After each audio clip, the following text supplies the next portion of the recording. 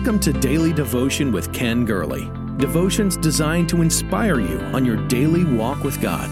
Each day we walk through the vital principles of the abundant life. Our Lord can do above and beyond all we ask or think. Here's your host, Ken Gurley. I was rummaging around my bookshelves the other day looking for an elusive, lost book when I made a providential or serendipitous find. I came across a copy of a book that actually made me pause, sit down, open it, and start reading it all over again.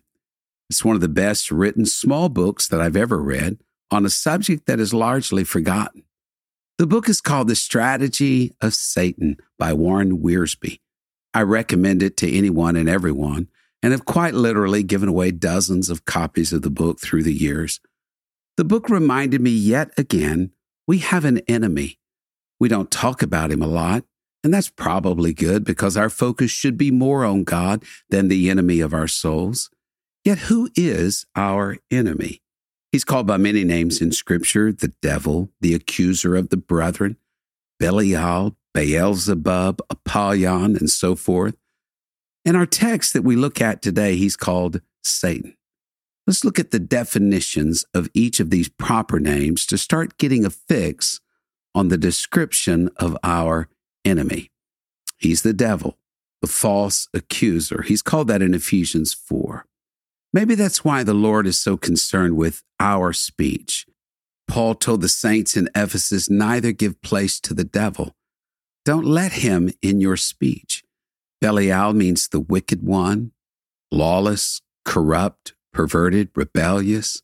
Samuel spoke of the sons of Eli. He said they were the sons of Belial because they knew not the Lord. They imitated their father, the devil, in their licentious lifestyle.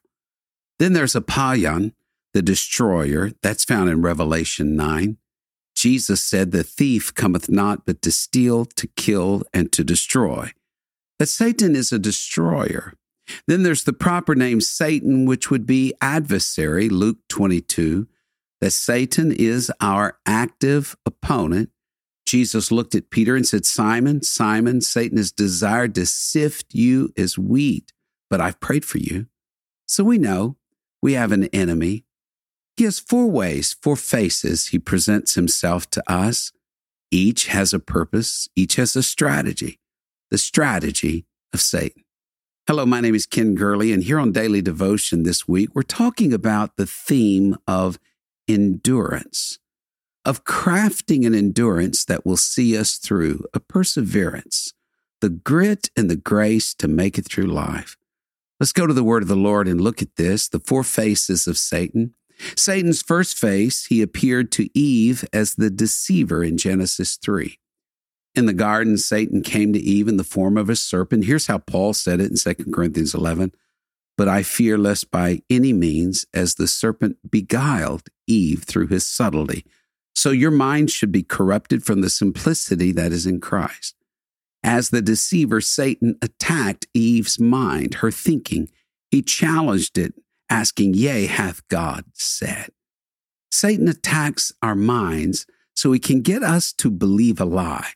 What we believe is what we act upon. We are what we think. As a man thinks in his heart, so is he. So subtle is this deceiver that he said in Revelation 12 to deceive the whole world. Jesus said that Satan is the father of lies. There is no truth in him, John 8. Notice that Satan didn't approach Eve in his true nature. He masqueraded as the subtlest beast of the field. The devil loves to masquerade. He loves to hide his true nature, to wear masks. It's through deception that he does a powerful, deadly work. Satan is a counterfeiter. He has counterfeit Christians, 2 Corinthians 11. Paul calls them false brethren. Jesus called them the tares sown amidst the wheat. Satan also has a counterfeit gospel. He has counterfeit ministers of the gospel. There's a counterfeit righteousness in Romans 10. Counterfeit church of Satan, Revelation 2:9. His counterfeit doctrines, 1 Timothy 4.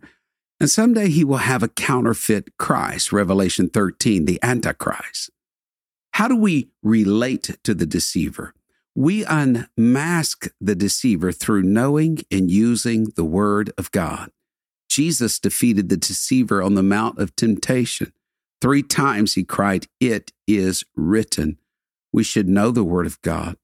We should memorize it, meditate upon it. What happened when Jesus used God's Word? When the living Word used the written Word? Well, the devil fled. The deceiver runs when he discovers that you can wield the sword of the Spirit effectively. That's Satan's first face, deceiver. His second face, he appeared to Job as the destroyer. As the deceiver, Satan attacks our minds. As the destroyer, Satan attacks our bodies. What happened to Job? Satan asked for permission to attack Job's body. Jesus told Simon Peter, "Simon, Simon, Satan has demanded permission to sift you as wheat." Oh yes, Satan approaches God's throne and asks for permission to attack us. He did Job. He took his wealth. He took his family. Have you ever noticed that the messenger of the bad news in the story survived? Yes, they always survive. Satan always allows the one who has bad news to spread to survive. Jesus has the gospel, the good news. Satan has his own counterfeit gospel, the bad news. Which one are we spreading? Why would God do this? Only he knows. But I can say that anytime God allows satanic destruction, he raises something from the ruins that is glorious. Job cried, "You know the way that I take."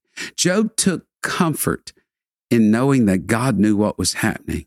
That's our refuge, that God is working his plan, that God sees something good in allowing you and I to go through what we go through and the adversary that we face. There's something happening there for good. It's what Job learned. It's what Simon Peter learned. Listen to 1 Peter 5:10. "But the God of all grace, who hath called us into his eternal glory by Christ Jesus, after you've suffered a while, he'll make you perfect, he'll establish you, strengthen you, and settle you." The Apostle Paul had a thorn in his flesh, a messenger of Satan. What did Paul learn? That God's grace is greater than anything he faced. John said it, "For this purpose the Son of God was manifested, that he might destroy the works of the devil." Don't ever forget, God is the destroyer of the destroyer. So we have 2 faces thus far, the deceiver, the destroyer. But then comes Satan's third face. He appeared to David as the ruler. Sin wreaks havoc in a person's life. Listen to the quote by Thomas Brooks. "Satan promises the best, but pays with the worst. He promises honor, pays with disgrace. He promises pleasure and pays with pain. He promises profit and pays with loss. He promises life, but he pays with death." King David found that out. Satan didn't appear to David as the destroyer or the deceiver. He appeared in all of his regal robes. He appeared as the heady, high-minded ruler that he is. And it impacted David each time. Twice in his rule as king does it say that at the time of the year when the kings go out to battle, that David tarried still in Jerusalem. The first time we know about it's when David committed his sin with Bathsheba. But the second time is in 1 Chronicles 20. The next chapter opens, "And Satan stood up against Israel and provoked David to number Israel. David said to Joab and to the rulers of the people, 'Go number Israel from Beersheba even to Dan, and bring the number to me, that I may know it.' David, you won some victories, but your feelings of self-importance caused you to lose the war. Your ego was inflated. You were enticed to sin against God. Moses numbered Israel out of necessity, but you're doing it out of pride, that you may know the number. There are 2 types of sin, sins of the flesh and sins of the spirit. David's adultery with Bathsheba was the former. It cost 4 people their lives: Uriah, Bathsheba's child, Ammon, Absalom. David's numbering of Israel was a sin of the spirit, and it ended up costing 70,000 people their lives. We tend to judge sins of the flesh more severely than sins of the spirit. God may do the exact opposite, or at least this case suggests that. We see it in the life of Jesus where Satan tempted him with the kingdoms of this world and all of their glory. You go back to the garden, you find the same thing. The ruler, Satan, promised Eve, "You shall be as gods." Go even farther back to Lucifer's fall from heaven. He was exalted within himself. One of the greatest dangers of success, even marginal success, is pride. Successful people fight with pride. And pride glorifies a person, and it robs God of the glory that only He deserves. Pride is a weapon in Satan's hands that he uses so well. There's only one answer for pride, 1 Peter 5:5. God resists the proud and gives grace to the humble. God fights against the proud. It's one thing to have Satan as your enemy, but it's quite another to have God resisting you. God opposes the proud. Satan's fourth face, he appeared to Joshua as the accuser in Zechariah 3. Satan deceived Eve. Satan tried to destroy Job. Satan tried to rule David. All three of these took place on planet Earth. But there's another work of Satan that took place in the throne room of heaven. And this is where the fourth face of Satan is revealed. He's the accuser of the brethren. It's in the 3rd chapter of Zechariah. We find ourselves in the throne room. God is the judge, Satan the prosecutor, and the guilty defendant is Joshua, a high priest of the day. Joshua stands in filthy garments, and it seems that Satan was making some progress. He had Joshua guilty, threw mud at him, some of it stuck. He's the accuser of the brethren day and night, accusing you and me before the throne of grace. There's a difference between the two words, condemnation and conviction.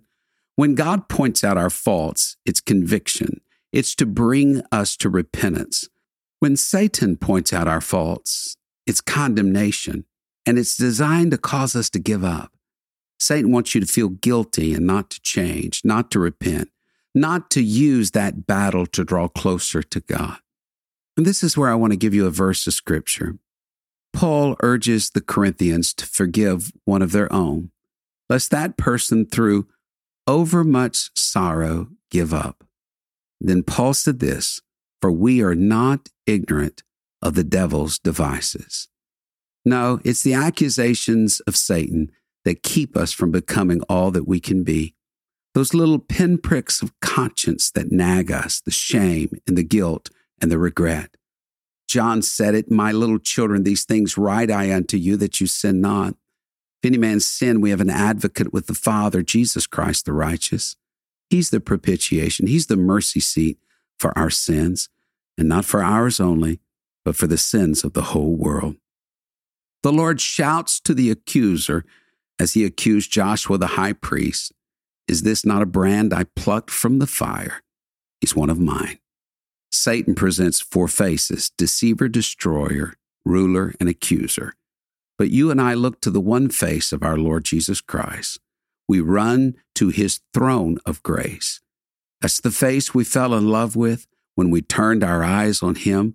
He's the sunrise for our sorrow. He's a daybreak for our pain. You can find the endurance you need in God by turning away from the four faces of Satan and turn to the face of the one who said, "Father, forgive them. They know not what they do." God is going to do something through you. Thank you for sharing in Daily Devotion with Ken Gurley. We pray this ministry has been a source of encouragement and strength to you.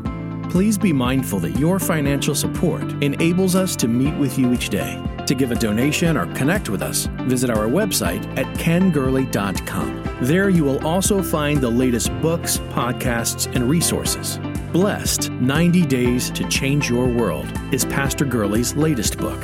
You can get your copy of this life-changing book at kengurley.com. May God's favor rest on you in every way until we meet again.